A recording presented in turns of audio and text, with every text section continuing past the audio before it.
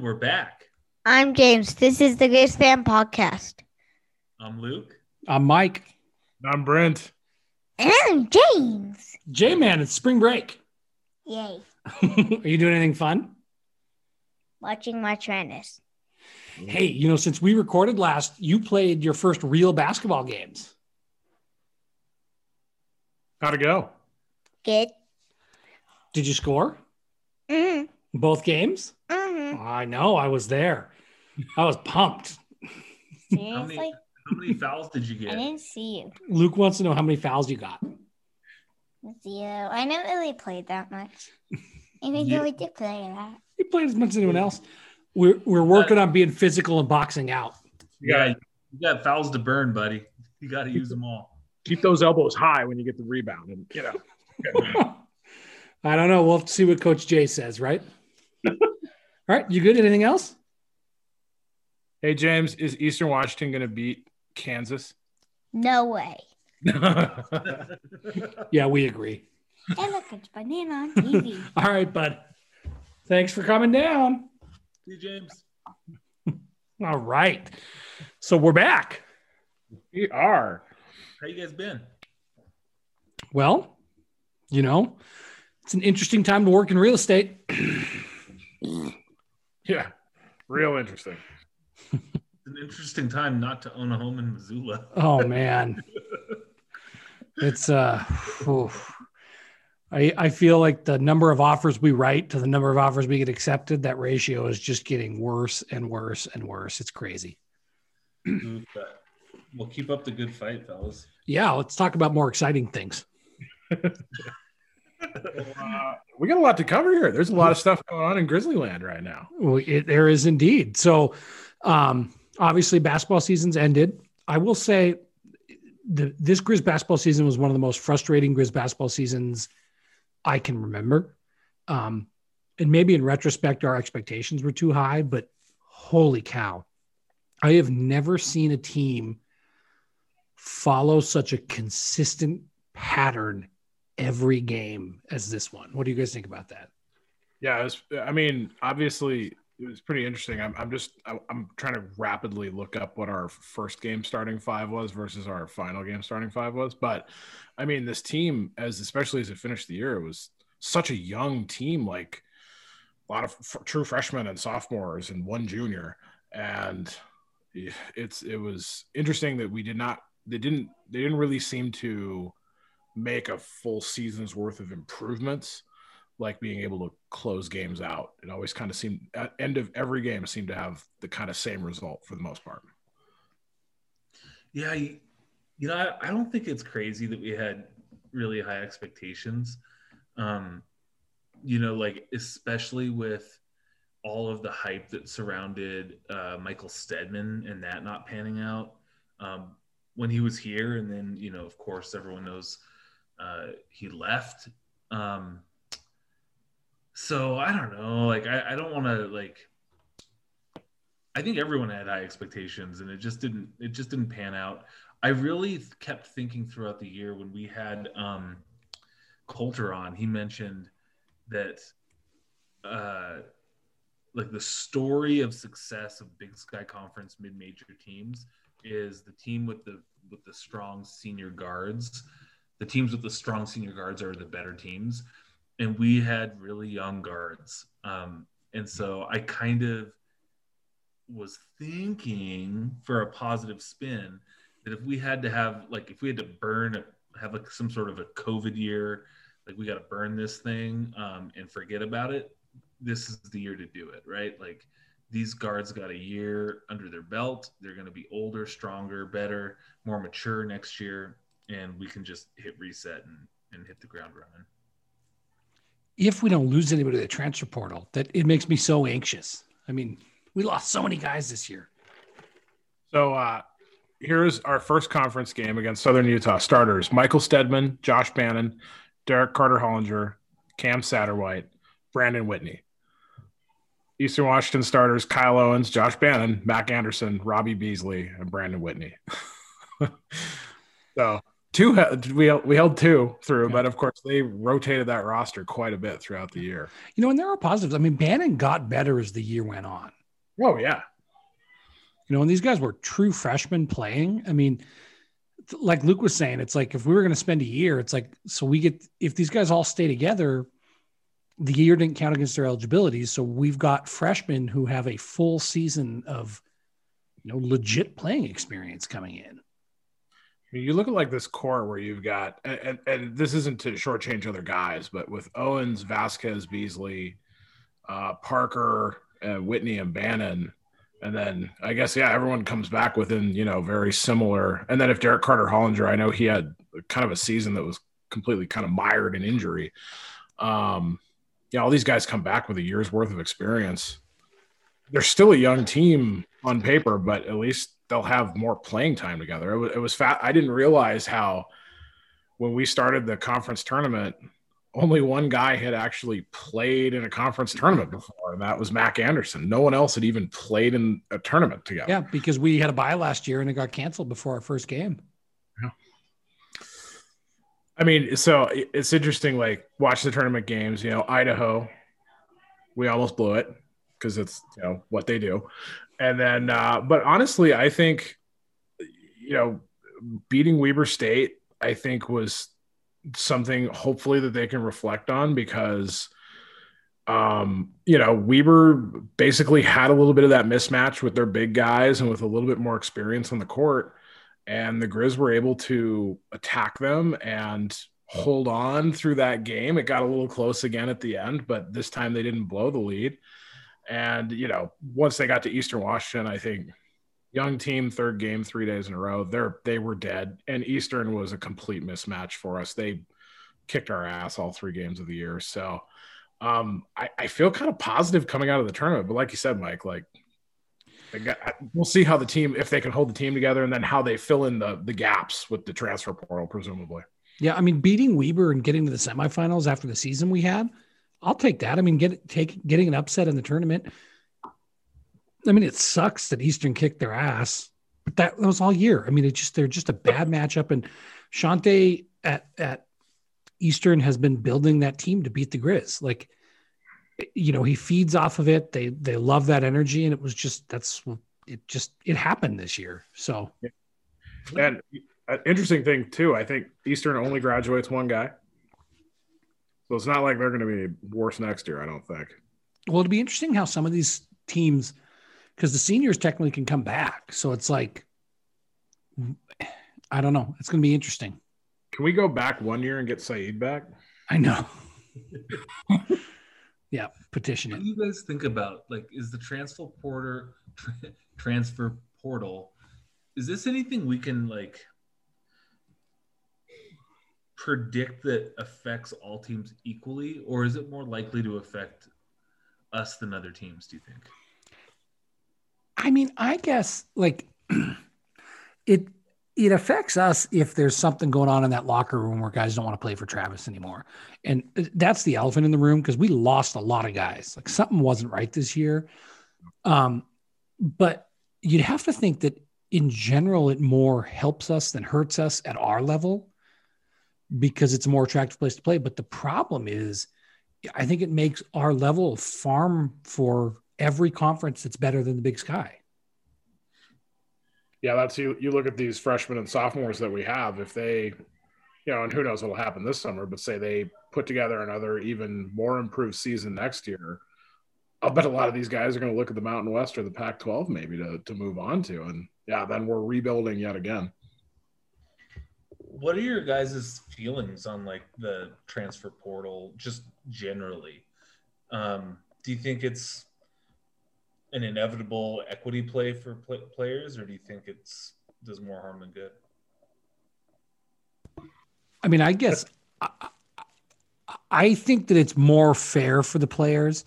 I think that maybe we're going to find that there maybe needs to be some guardrails, because while I definitely think that, students should be able to kind of exercise some free will, there's also a certain level of commitment, and, how does that all work out?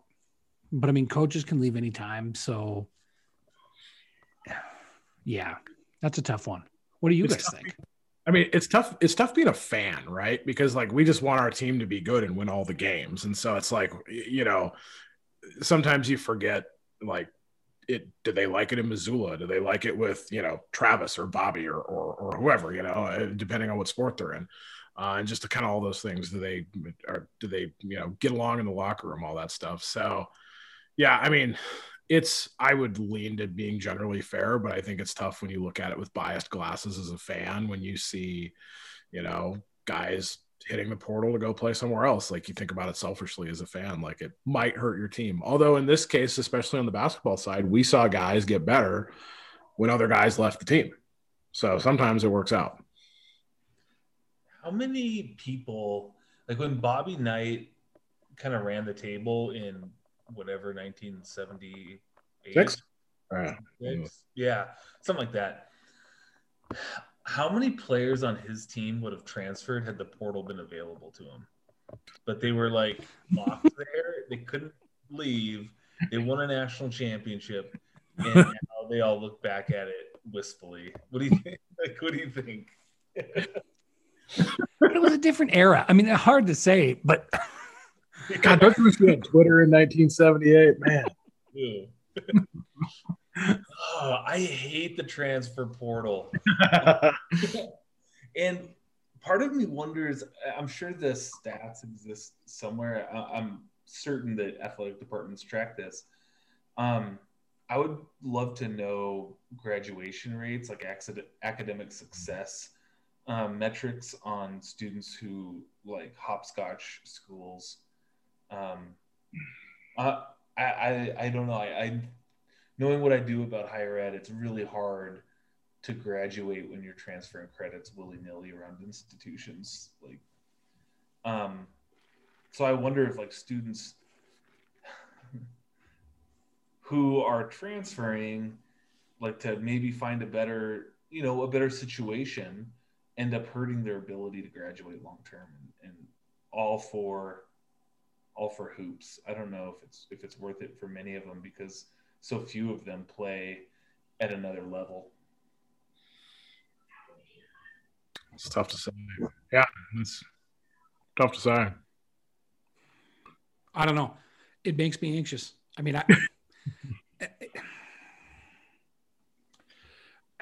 we're so on demand. I mean, we see this now in everything that we do in society, and it's like, I hire young people all the time, and I sit and talk to people, and it's like, there's no building your career. Like, it's on demand. And I think college kids are no different, especially basketball, where every kid thinks they're the star.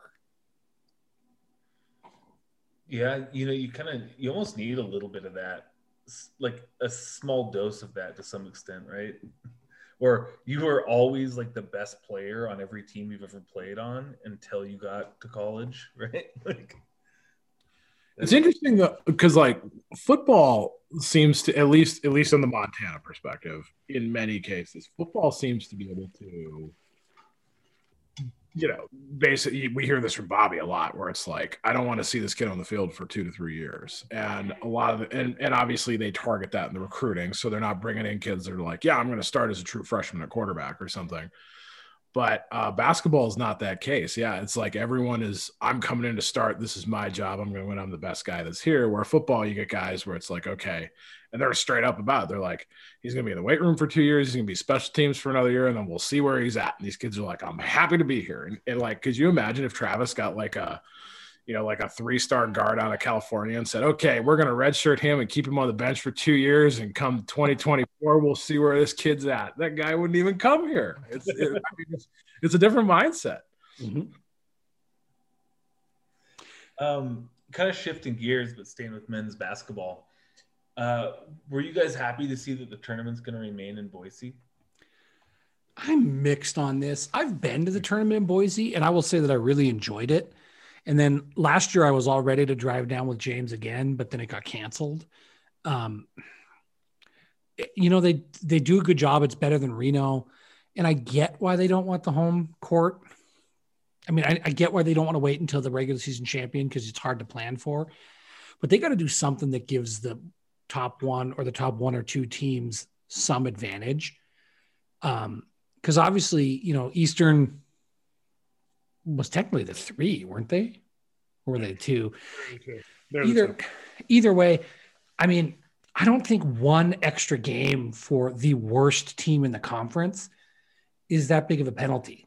I feel like the top 2 should be buyed right into the semis. We have to make winning the conference in the regular season worth something. And for a school like for a conference like the Big Sky, if we could steal a game, that matters a whole lot to all our budgets. And it doesn't do us any favors to have a bracket that doesn't favor the best team getting to the tournament. Like the 1 seed get to buy all the way to the semifinals, and then the next few. Yeah, I mean, you could figure something. It out. The West Coast Conference has a setup that I think is worth paying attention to. But I don't mind it being in Boise. I wish it was a little bit closer to Missoula, but I think people would say that about everything. So, I mean, they seem to do a good job. They seem to do a good job with it, right? In terms of the venue's good. There's a little bit more, people around town kind of seem to pay a little bit more attention to it. Not a lot, but it's a lot better than the indifference that there was in Reno, right? Yeah. Yeah, as long as it's not going to – if it's not going to be in the home of the Big Sky Conference, regular season winner, it's not going to be that. I guess Boise's okay. And was it 3 years? Is that what we – I think so. 3 more years. Yep. So, putting a bow on this year, I think the one thing we really haven't talked about is was COVID part of this? And my answer to that is, to an extent, it's going to be every team has to deal with the same COVID. But a team like Eastern that core has been together for a few years, it's easier to play through adversity when you've played with the guys. Montana had so many new players, like you said, there's only one guy that had played in a tournament game for him. It's hard to build a community when the freshmen can't go see Missoula and they're not doing team dinners the way they normally would. I think we talked about this, but I was talking to a guy who's on the hoop club, or the round ball club, I guess is what it's called. And he was saying that the last meeting they brought in the 3 freshmen, and they get to ask questions and stuff like that. And they were like, "What's your favorite part about Missoula?" And the guys were like, "We don't know Missoula. We haven't we haven't been able to go out. We haven't been able to have a college experience. We don't know anybody." And it's that's what worries me about the transfer portal is what is holding these guys here? Sure. Yeah, I think you're right about, in terms of the comment that everyone has to deal with COVID. So there's no excuse for the Grizz. I don't buy that. I think teams that have young players, or teams that have a new mix of players via transfer or freshmen, they're going to have a harder time than teams that had a nucleus beforehand. So I'm willing to just kind of let this season wash away real quick. But in truth, I am a little nervous that maybe Travis's hard ass style is driving away talent. Who knows? It's something to watch. Would I rather have Travis than I don't know, some idiot? Of course, right? But there's a lot worse coaches we could have than Travis, who might drive away some players, right? Be careful what you wish for. Travis is an amazing coach. But there's always that issue. One of the 2 best coaches. Travis is one of the 2 best coaches in the conference. 100%. I mean, that's and he won a tournament game that he probably they weren't supposed to win. So he did have these kids ready and peaking, let's say, at tournament time. Just their peak wasn't quite as high as we hoped for. But I think it bears watching, because the style he was able to have with his really tough early teams, that was pre-transfer portal. I mean, it's a different environment. So it's a question worth asking and monitoring. But I will say, I think the team post Stedman was the most comfortable they looked all year. And so I don't know if something changed with the coaching as well or what, but they weren't better. And there are some games where they really, still struggled. And there were moments even in the tournament where it's like you could tell that they were playing so tight because they were afraid of messing up. And that comes back to the coaching staff. But I think they looked better as the year went on. And I think an interesting thing too is, so if like players that are like, I'm going to assume, I hope I'm not jinxing anything by saying this, Mac Anderson is probably very used to Travis's style because he's been on the team for 4 years now, right? So guys that grow up in Travis's system know what to expect, what to do, where to be, all that stuff like that. They know this hard ass style that they're going to get. This is life. This is how it works. And like, I think the Weber game, the tournament game where Mac Anderson he had these games where he just have huge games. You could just tell he's one of the few guys that looks like he's the most comfortable in the system on the floor. And so it's like the homegrown guys, the Vasquez and these other guys that have been here for a few years are going to be more pliable within the system if it continues, rather than, they're going to have to hit the JUCO or the transfer portal and bring in guys. And it could be a summer and fall like last year where it's like, okay, this guy's here from, you name it, Utah State. Oh, wait, no, now he's gone. Okay, now we got this guy from Washington. Now we got this guy from this JUCO over here. And they're there for 2 weeks and they're gone and all this stuff. So, it's tough because I think when they bring in a lot of these transfer portal kids, they're coming from different programs and then they get a taste of what it's going to be like under Travis DeCure and they fucking hate it and they leave, quick. So, and I'm not knocking that it doesn't work because he's gotten to the tournament multiple times and he's won the conference tournament multiple times. So like, I know it works. I'm not doubting the process. I'm just maybe a more careful selection. And like you said, Mike, like knowing that the transfer portal now has made this a totally different game when it comes to how you work with guys when you bring them in. Yeah. And I think you mentioned Mac, you mentioned Vasquez. There's a great quote from Cam Parker that was in the Missouli, and it might've been from press conference, just talking about what those guys were talking to the younger guys. So it's like, hopefully there's some leadership that's built up there where they can kind of hold each other together. I hope so. Yeah. Cause and we've talked about this in texts and through games. Cause like you look forward to the fall 21, spring 22 season and what this team needs. Obviously they need some size underneath. And so you're probably not going to bring in an 18-year-old that's going to be 7 feet or 6, 6'10" or so that's going to be able to play at least meaningful minutes and be, stack up against these Weber and Eastern type bigs. And then presumably out of the group they currently have, you need those 1 or 2 guys that just take over the game with 5 minutes to go. And that was another thing this team just did not consistently have. You did not have an Ahmad Rory type of player, a Kareem Jamar type of guy that could, or a Saeed that was just the dude when the game was on the line, when like the other team got a little close, the guy that hit a clutch shot to spread it back out and kill their morale. And so hopefully out of this group they can develop a couple of those guys too. I feel like they can, but we just have to see. So before we put a bow on men's basketball in the Big Sky, Eastern obviously won the tournament. They've got Kansas. Doesn't seem like it's the greatest draw, which is par for the course for the Big Sky Conference. The Grizz have been there. It's like we kept getting screwed.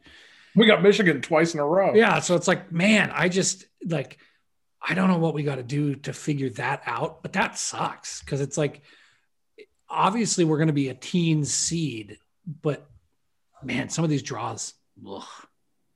I think the thing is this year's so weird. You just throw this year out, but honestly, like the conference as a whole needs to book tougher games in and out of conference. We need to play more Mountain West and more Pac-12. And unfortunately, then we also need to beat them.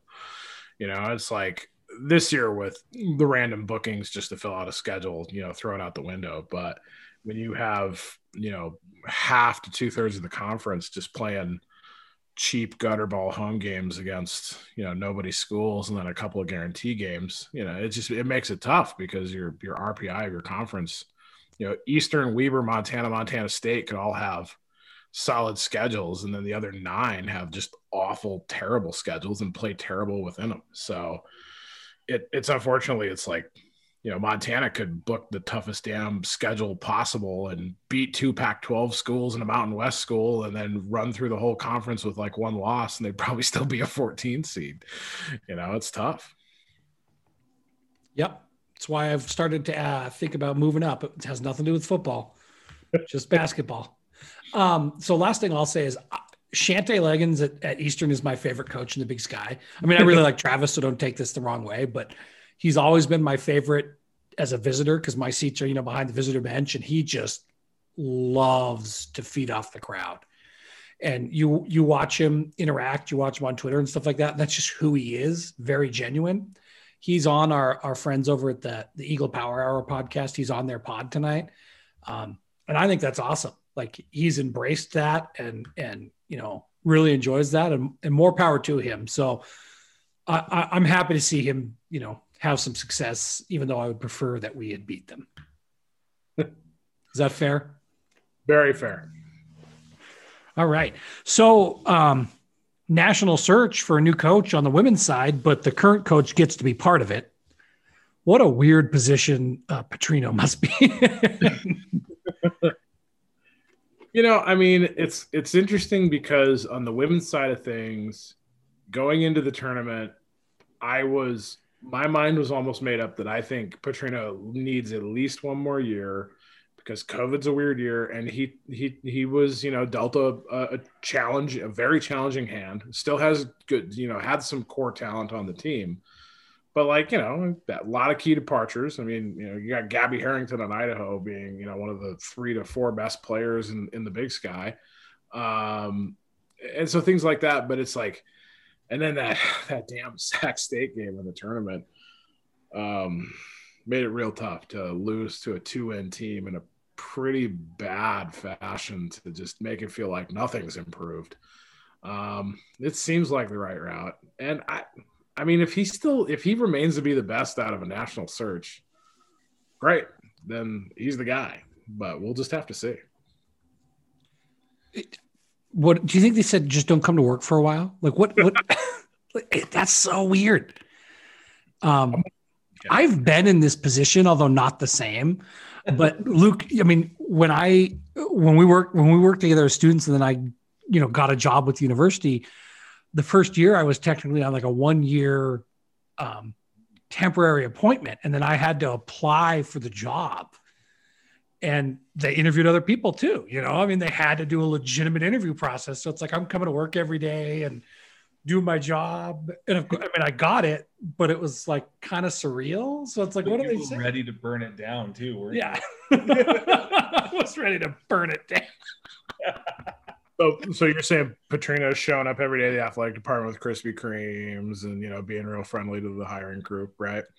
Yeah. I mean, it's weird. Like, what did they say to him? Like, and you can't recruit because it's like, you're not necessarily the coach. Well, I actually think that the recruiting aspect of it will be the biggest. Like, I really think the coach that can prove that they have recruiting chops is the one they're going to hire. Because, I mean, our girls team has, like Brent said, a core group of decent players, but there are a lot of players on that team that aren't Division I basketball players. I mean, and on the recruiting side, they've only got 1 senior, right? Maddie Schoening's the only senior. Yeah, I think that the roster isn't really deep right now, and I think there's a lot of reasons that aren't Coach Petrino's fault in that respect. Yeah. So I think they owe him an interview for sure. But I also am excited as a Griz fan to know that they're going to look at the applicant pool and see what they can get. Yeah. Yeah, I'm totally with you, Luke. And it was like I obviously like all of us, all the games we watched of both the teams pretty much were by way of Pluto TV, if not otherwise. And so, I mean, and maybe my selection sample was bad, but I think I watched 6 or 7 Lady Griz conference games, and in 5 or 6 of those, they completely melted down with, in the fourth quarter, basically, to take either a close game or a lead and turn it into a last second loss or a sizable loss. And so it's like, obviously there's the mix of, do you have the skill on the floor and on the bench, or other things too, like that Sac State game. It was like, holy crap. I mean, I can't remember what their stat line was from 3-point, but it was challenging. It was tough. And so it's just like, you don't see game plan. You didn't see things change through the game. And so it's like, what's going on? So, but my understanding is that, I mean, administrators like Petrino a lot, the team likes Petrino a lot. I mean, obviously a returning interim with a lot of an inside track like that, I wouldn't be surprised if he's named the guy for at least another stretch. And if so, I mean, more power to the guy. And then if he can build out a roster and be given a short stretch to try to take it from just a 1-year, patchwork kind of team, and if he can do good stuff with it, cool. I'd love to see it. Yeah. Do you think that they search if he wins a couple tournament games? No. I think if he doesn't get upset like that in the first round, there's some momentum. And if that second round game is close, even if they don't win, I think they say, hey, we're making progress. But you know what? I mean, Bob Stitt told us he had a 3-year contract sitting on the table, and then he lost the Cats, and then it was poof, gone. So, I mean, well, and he told them after the game he was coming back, and then, and he did the same thing to Shannon. I mean, I'm not gonna get into leadership. Is not that's just not the way you treat people in a decent HR world is what I'll say on that front, and we're just gonna leave it at that. But I've had an interesting perspective, to be reminded that these coaches are humans, and they have they're real people, and there are things outside of their control. So it's like, I don't take this lightly, but I think they've got to blow up this stuff a little bit and bring somebody in from the outside. Like I think Petrino's a good guy, and I enjoyed them. I mean, it was fun to see them get a winning streak that they hadn't had in a while. But something's got to change and it's not just Lady Griz. I mean, in athletics, it's like, we just need some jolts of energy right now. Are you saying what I think you're saying, Mike? Well, I'm committed to Eastern and Weber for the spring. I don't know what you're getting at. Such a cop out too, Mike. What was I supposed to do? I mean, I'm going to take 2 of the front running teams. Well, I'm not going to pick a shitty team for a 1-year fandom. Man, I picked fucking Cal Poly. And that was on you. We could have been teammates. When was you remember the last year Montana Lady Griz did a national head coaching search was 1978. And they hired the guy from the men's program. That's true, they did, didn't they? Right? Well, because wasn't he the JV wasn't that what he was? Yeah. I think so. And the women's program was under Heathcote, right? Yeah. Right. Yeah. The house that Rob built, Luke, is that where you're going? Yeah, I was going to ask if you guys had a chance to watch that. Not yet. I want to watch it with my girls, so we're waiting for spring break to hit. So we'll get through it this week. Stacy watched it. She got a preview of it like last year and really liked it.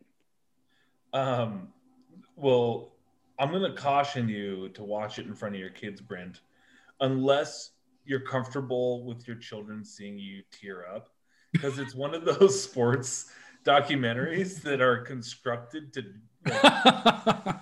pull the tears out of your lacrimal ducts. Like you feel so emotional about like the situation. I was watching it by myself, just sob, just a feel good thing.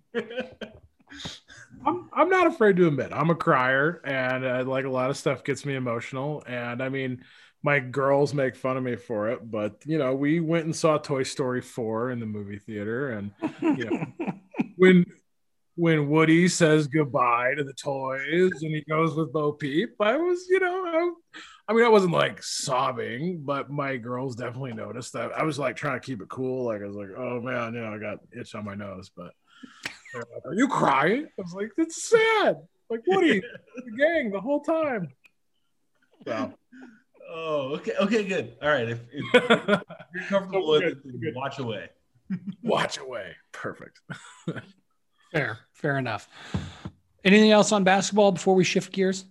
Oh, yeah, one thing about while we're talking about the Lady Griz, I saw that the Lady Griz are having their Big Give drive March 24th at noon.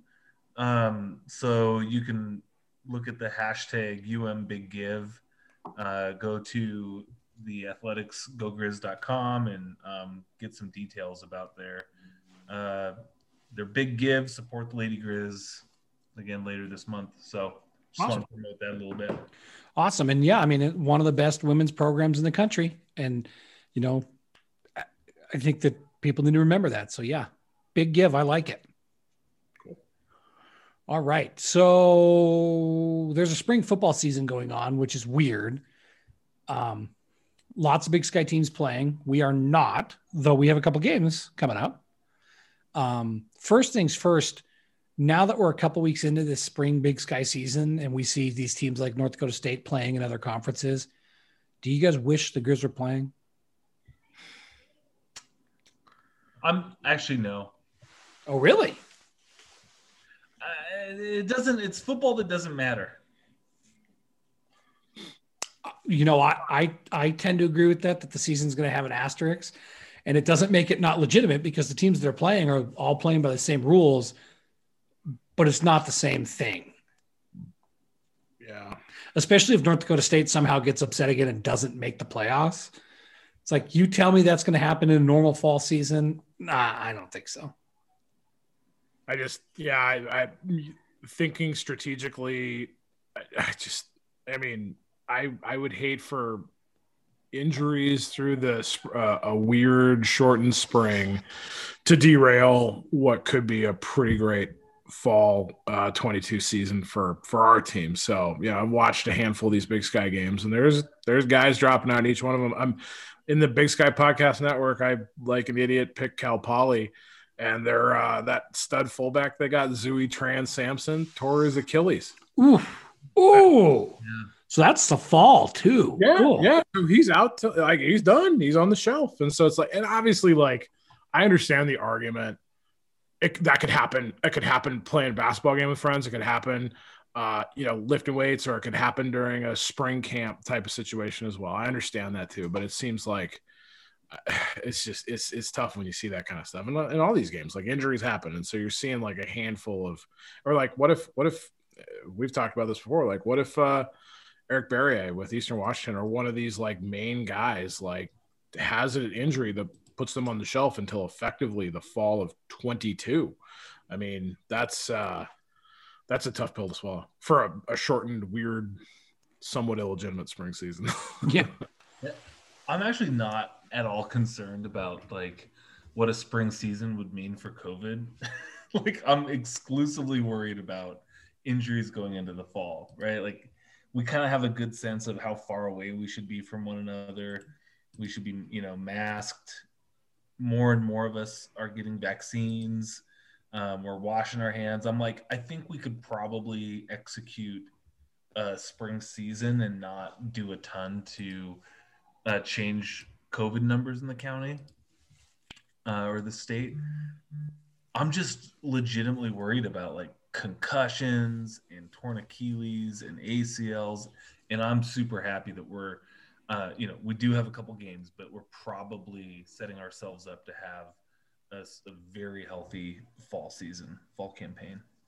So this was, kind of a fascinating dilemma that so you are a 2-loss Big Sky team. Like, what do you do right now? Like, obviously you play out this season, right? But it's like, or especially because you look at, so like, again, we could use a good example, Eastern Washington, who almost became a 2-loss team, right? Yeah, because was it Eastern? Yeah, Eastern. Yeah, they almost lost Idaho State. Yeah, so they almost became 0-2 Eastern Washington, 1-2 Eastern Washington, And I mean, their postseason host would be like, why the hell would you play 3 more games? What's it going to prove? What's it going to do? You just like throw in all your freshmen then? I don't know. It's a weird dynamic to be in. I wouldn't play anybody of consequence, especially because it doesn't count on eligibility. I would give reps to all kinds of freshmen, all kinds of guys who are further down to try and get them better. But I would not play any player of serious consequence once I hit 2 losses, because I get that it's a season, but we're so close to the fall season. And I'm sorry, I understand that everybody who's playing is going to say this is legitimate. But a lot of those coaches, once they hit 2 losses, are going to start changing their tune. And they're going to say the spring season does not matter like the fall season does. Do these stats count for records? Yep. They're real. Really? Yeah. Oh. They're real stats. It's real games. Okay, But the Grizzlies 2 games will count too. okay. Woo! So this affects, I feel like I forgot. We would have to go deep into the archives. But I feel like I made a bet with somebody about whether or not Bobby Howe could break the all-time tackles record. And shoot, Robbie. Yes. Did I say Robbie? And I guarantee you he's playing every snap. He's going to have like 42 tackles in the spring 2-game season. Yeah, he's getting extra tackles. We'll be up 60-3 on Central Washington, and he'll still be out there like just lighting guys up. He'll have 9 players out there, so he gets more opportunities. Oh my God, that'd be great. Well, so we got Central Washington and we got Portland State. To our knowledge, what we've been told is the university is trying to work with the health department to get a plan in place to have fans in the stadium. We don't know numbers. We don't know what it's going to look like yet. But yeah, so we get a little taste of Griz football this spring. We'll see what it looks like. I don't have the notes up in front of me right now as to what days they are. Do you guys have that? For the games?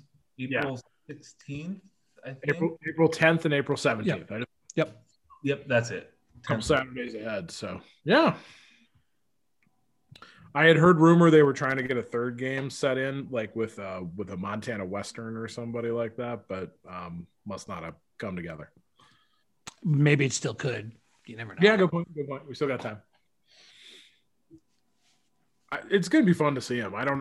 These games are I'm assuming they're going to look more like, they're going to be weird. I doubt their intensity is going to be the same, but I guess we'll see. The Portland State one will be kind of fascinating because I remember that quarterback they had. They got a little bit of skill on offense, and I don't know. That game could be interestingly competitive. I don't know. That might be kind of a fun one. I have no clue on Central Washington though. If you guys have the ability to go, will you? Yes, 100%. Yeah. Sounds like QB Club might be high on priority because they're donors. So great time to join QB Club. GoGriz.com/QB Club. It's great. I'm telling you guys, join. There's nothing else going on this spring. If I'm trying to think, they could call Dan Ingram if they want to talk to someone directly about it, but join QB Club. And guys, if you're listening, I hope this moves Brent and I up the priority list for tickets.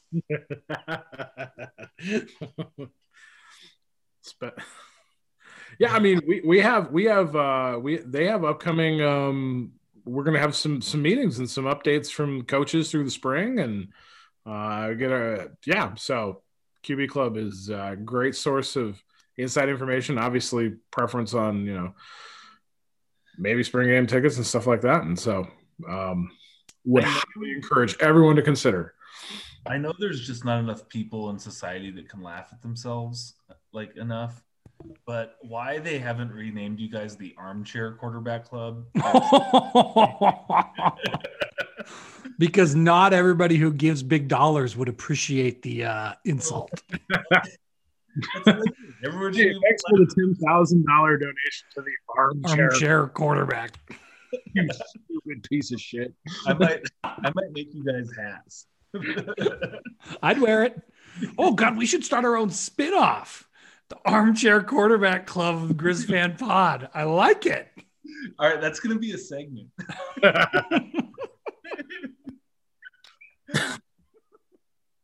So, a couple storylines, right? Going into spring.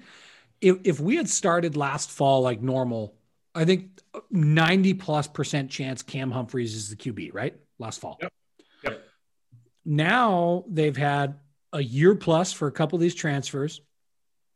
A couple freshmen who were on the roster for 2019 have now had 2 winters, part of a spring, lots of study time. And now they've got 2 spring games with legitimate reps.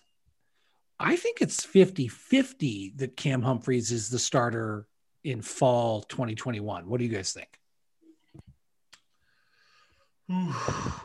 Mike, I'm going to say it's I don't know, 70-30 Cam Humphrey. I still think he's got the edge, but I don't think you're wrong that these other players have had a chance to develop. Brent, what do you think? I think it is 99% Humphrey because he's a senior. Oh, here's Brent. Yeah, here we go. But wouldn't that have been a waste? Like, seriously, though. I mean, like, if we think there's talent in these other guys, wouldn't it be a waste? Like, if Chris Brown's the real deal, and you and I have seen him, he's got the best arm on the team. Yeah. And he's my guy. You guys, know this. We know this. I mean, spring doesn't really matter. Like, don't you see what you have? Or do you just go all in? Well, I bet we see a lot of Chris Brown. I bet we see a few quarterbacks. I mean, it's just good to get him reps in case there's an injury. But what I'm really happy about, though, is even if Cam is 99 or 70 or even a coin flip, is that all the other guys on the roster have had an opportunity to learn the playbook more, to develop more, to have more time with the coaching staff. So I bet the overall football play, like, I don't claim to be a good enough analyst to prognosticate, like, or to figure out overall football quality, right? I mean, I can spot the difference between a high school game quality and the Grizz.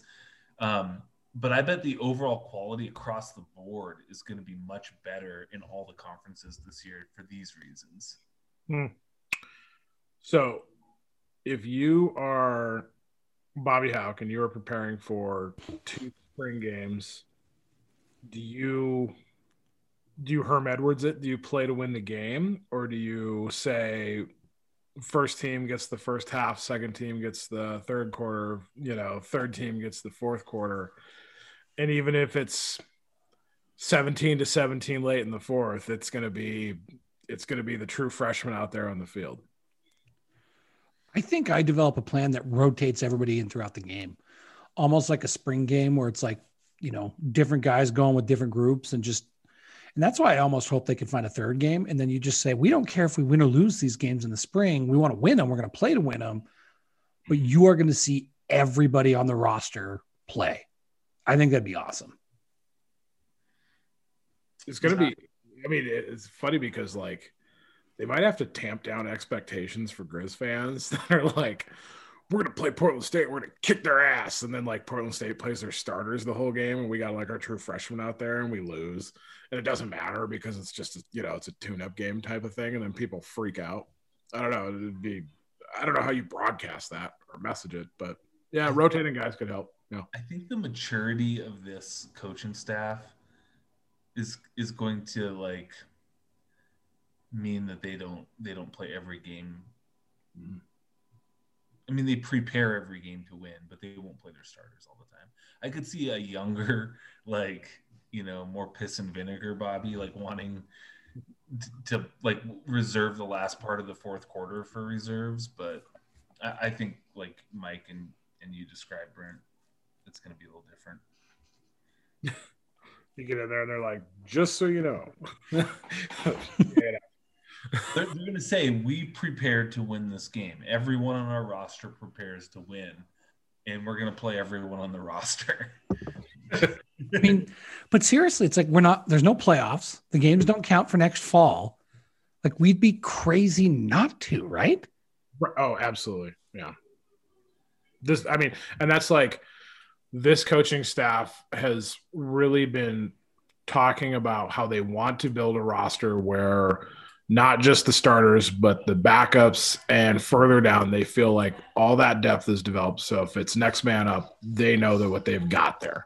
And like these are the opportunities right here that really helps that type of mentality and that type of preparation. Did you guys read that Marcus Knight has put on 20 pounds of muscle? That stood out to me in that preview. Like, what is that going to do to his game? That's a big weight gain. You know what? This is so. This is like. I wish you guys could see Luke's face right now, but so much. That's so much weight of muscle. Like, I'm just trying to. I wonder if he can find pants to fit around his ass. Like, that's a lot of muscle. Brent, what were you saying? Well, it's interesting because I can think of the first time around we had Bobby, when you get flashes of like freshman or sophomore that had to come in and you know, take time for injured guys or something.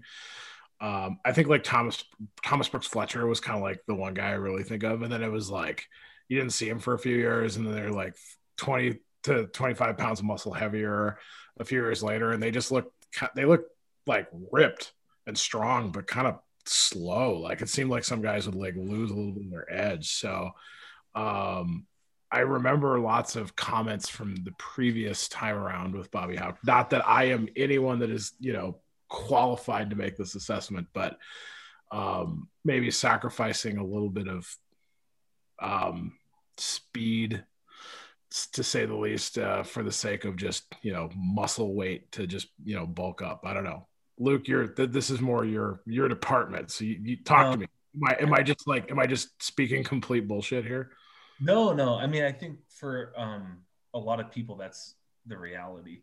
But we do see a lot of athletes. I mean, especially these are young men, that they can, you know, maintain their speed and athleticism and put on that kind of muscle mass. Like, so I have to believe that Marcus is that kind of an athlete, you know, like they said in the article that, you know, he hasn't lost a step, which is incredible. How? Like, is that even possible, Luke? It is. It's not easy, but it's possible. I tell you, every couple of pounds I put on, I lose a step. So, I mean, clearly we're not the same caliber of athlete. Well, what are you going to expect them to say? They're going to be like, yeah, he put on 20 pounds of muscle, but slow down. He's not getting around that edge like he used to. Damn, I don't know what we're going to do. So obviously this predates the new strength and conditioning coach. Right. I mean, I just think that there are people who get bigger and faster and stronger, even all the way through their NFL career. I was going to say, it's pretty normal for a freshman, sophomore to get a lot stronger, junior, senior. I mean, that's a pretty normal college football.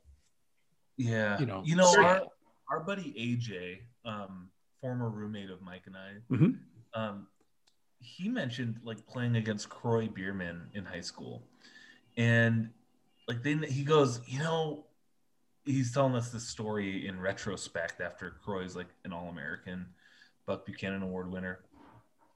But he's like, you know, we never like prepared for Croy. We knew he was like great, but it wasn't like he's someone that kept us up at night. And AJ mentioned that he thought the difference between Croy and other humans was that most humans don't get like 20% better every year until they're 30, right? Like, but Croy just, I think, kept getting bigger and faster and stronger. Probably every year he was in puberty until he was 30 years old or something. And I think that exceptional athletes kind of have this ability. It's something that like, it's how you get a Dante Olson like at UM, right? They just keep getting bigger and faster and stronger. And Marcus Knight is an amazing running back, right? He's an amazing athlete. So I think that it's quite possible that it's all going to work out great for the Grizz. I was excited and baffled and like thinking, man, maybe this kid has a shot at the NFL if he can put on this level of muscle and not lose a step. So I'm really looking forward to the damage he gets to do against a pretty senior offensive line with a returning senior offensive line. I know you're around campus and kind of more in touch with this area than Brent and I might be, but the initial returns I've heard on the new strength and conditioning coach have been good. People seem to like him. You heard anything? I mean, you know his background a little bit. Yeah. I actually haven't ran into Dan yet because, everyone's pretty in their bubble still. But the few people I've asked about how Dan is doing, they love him. They think he's a goofball. He's great. He's got that big, crazy-ass beard, a lot of personality. And I think people like him. And, he's Bobby's guy from the same hometown, and I think he's kind of cut from a similar cloth. Gets a lot of respect in the weight room. So, yeah, I was excited to hear that. Yeah, I was going to say, I mean, the players I've heard like him. That's not a full spectrum, but the ones I've heard of like him. Yeah, I was nervous knowing Dan. Like, right? I mean, Dan and I aren't buddies or anything, but he was a freshman, right, when we were RAs in the dorm together, and so I knew Dan way back when he was a young man, and I really wanted him to be excellent, because right. But you're always nervous when someone brings in a guy of their own sometimes, and it sounds like Dan's an excellent professional. So it's been really relieving to hear that he has respect from the players and staff.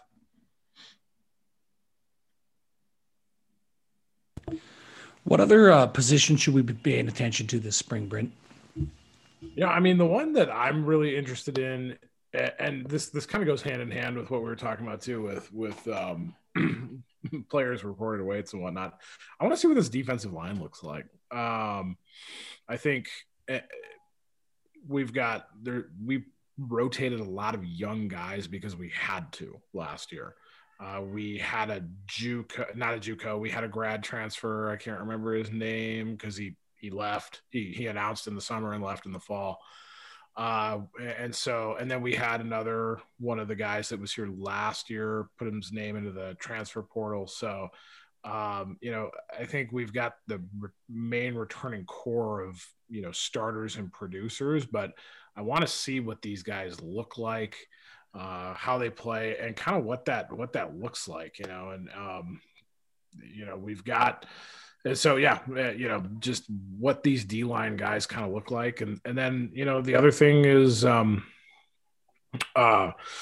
we added a lot of transfers into our secondary. And so how the corner situation looks like, because and those types of things. So that defensive side of the ball, there's like a lot of things I really am anxious to see and excited to see what some of these guys look like and how they play and how they work together as a group. Yeah, the Q cornerback position is one that I think is going to surprise people who aren't studiers of the roster and are recruiting, because UM's pass defense was pretty bad in 2019. And I think that the assumption is, one of our starters is in Idaho now. Which, is he playing? I haven't really paid attention. I haven't even checked. I should check that now. I'll check it out. But, it's not going to, but it's like they recruited some guys there. And if even one of those guys hits, we're better off, Yeah.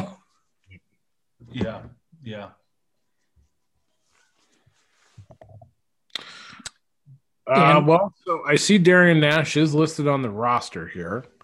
I don't know if he's playing. Let's see. Shows no stats, so I don't know if he's taking the spring or what the deal is. Yeah. Who knows? The other big returner is OD, All-American coming back. But we have to replace our punter and our place kicker, which, those are Houck areas. It'll be interesting to see what he does there. That's a good point. I'm really interested to see what they do with Malik Flowers this year. Like to see if he can catch a bunch of balls for us. I mean, he actually doesn't have to do anything but what he's been doing, but I think it'd be he's such a dynamic offensive player that getting him the ball in space, almost like we used to with Jerry Louis McGee, could be interesting, I think.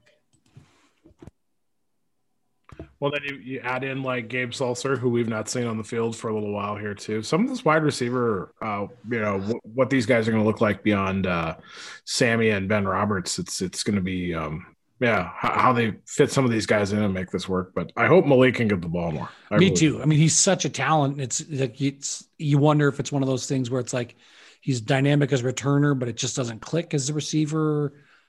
I hope not, because he is a dynamic talent.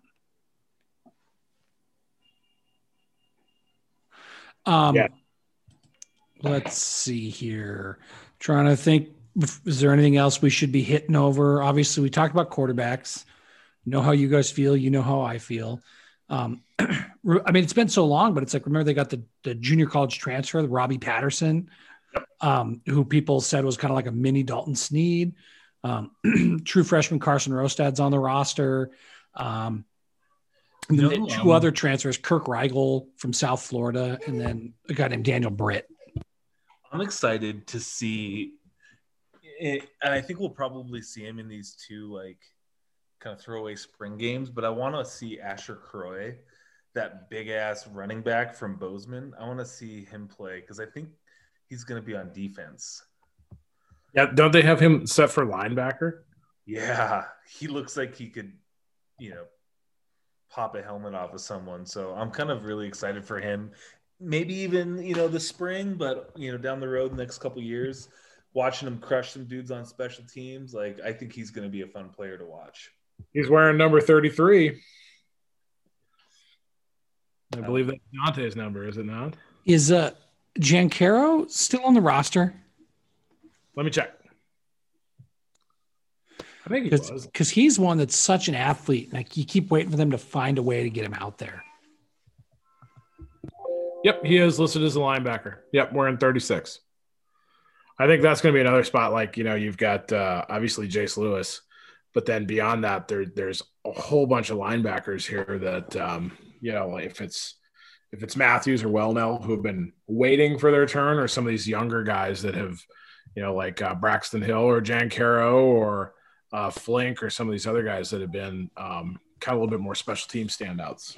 Braxton Hill. I mean, man, there are so many guys, and it's like, I just don't feel as familiar with the roster just because it's been 18, 19 months since we played. It's going to be fun. I'm glad that we have a spring so we can see just a little bit more than a couple of scrimmages that are just kind of ho-hum, and then a spring game where by that time, most of your starters aren't even going to play much, and it's going to be a lot of the backups doing stuff. So I'm looking forward to that we get something, and I'm hopeful that we can have a safe plan in place that we could get quite a few fans in the stadium and make it an enjoyable event. Yep. O-line will be interesting because obviously, I mean, they picked up a couple guys, but really if the O-line grows, it's going to be because the guys they had on the roster got bigger and better and stronger. And sometimes that works, sometimes it doesn't. It's going to be interesting to see. I mean, you've got guys that have started a stretch. I mean, some of them like Donald Beavers, in his third or fourth year starting. And so you're not filling a lot of gaps with inexperienced players. And so Bobby loves, it's all about the trenches is where it starts on both sides of the ball. So one would hope that this offensive line is ready to stand up for the task. On defense on the D line, I'm really excited to see how Jacob McGoran continues to grow. I really liked him, when he played. So any thoughts on any of the D-line guys? I mean, it's so tough to even really know because all we're doing is speculating based on the names we know, having not seen anything. Well, that's kind of the funny thing because it's like we might be sitting here talking about and then, like, oh, we're so excited for this guy because he made a few plays a couple of years ago.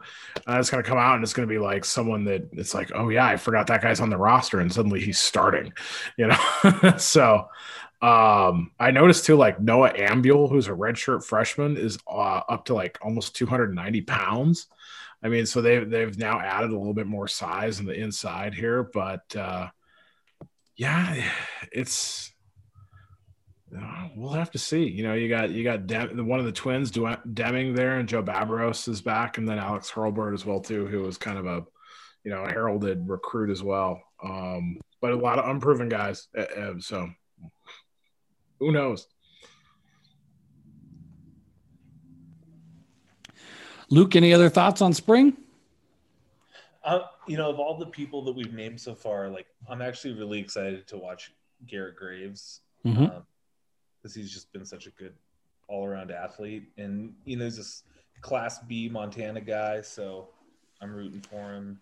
And where does he fit in? Like where do they actually plug him in? It's going to be fun to see. Yeah, like they list him at safety now, but shoot, he could catch balls for us. Like, he can do it all, man. I feel like, you'll see him. He might suit up and play another sport at UM too. Who knows? Could he become that gadget type of guy, your Kyle Juszczyk or something, where you could, have him here, there, and everywhere doing all sorts of stuff? Definitely. Is Juszczyk's first name Kyle? I just guessed. Is it Kyle? Did I get it right, Mike? It is, isn't it? Yeah. Just re-signed with the Niners, 5 years. Don't let anybody tell you fullbacks are dead. $25 million. Oh my gosh. Man, what a world. Anything else, guys? I mean, I think that we've touched on the spring football topics. I'm excited to see how the Lady Griz basketball search shakes out, and I hope that the basketball team can kind of keep their momentum going. Agreed. Yeah, a lot of stuff going on, but hopefully, mostly in a positive trend here. So yeah, we didn't ask for any questions because we really don't like you guys anymore. So it's not true. That's not a good way for the Griz Fan Pod to gain fans. So rather than texting us, or rather than commenting on questions for us, what should we have people do this week? Yeah, we're like talking about players that we're looking forward to. I just love to hear from fans about maybe some other guys or some people to watch for as we head into this spring, because that's going to be bizarre. What are you watching for this spring? I like it. Yep. And they are going to be on TV. SWX is going to show both of them. So. Oh, cool. I didn't know that. That's good to hear. I know that because they're trying to sell us commercials. So. Awesome. Well, guys, we got nothing else. Thanks for throwing together some time for a pod. And if we know you, we'll see you soon. If not, we'll catch you next time. Go Griz. Bye.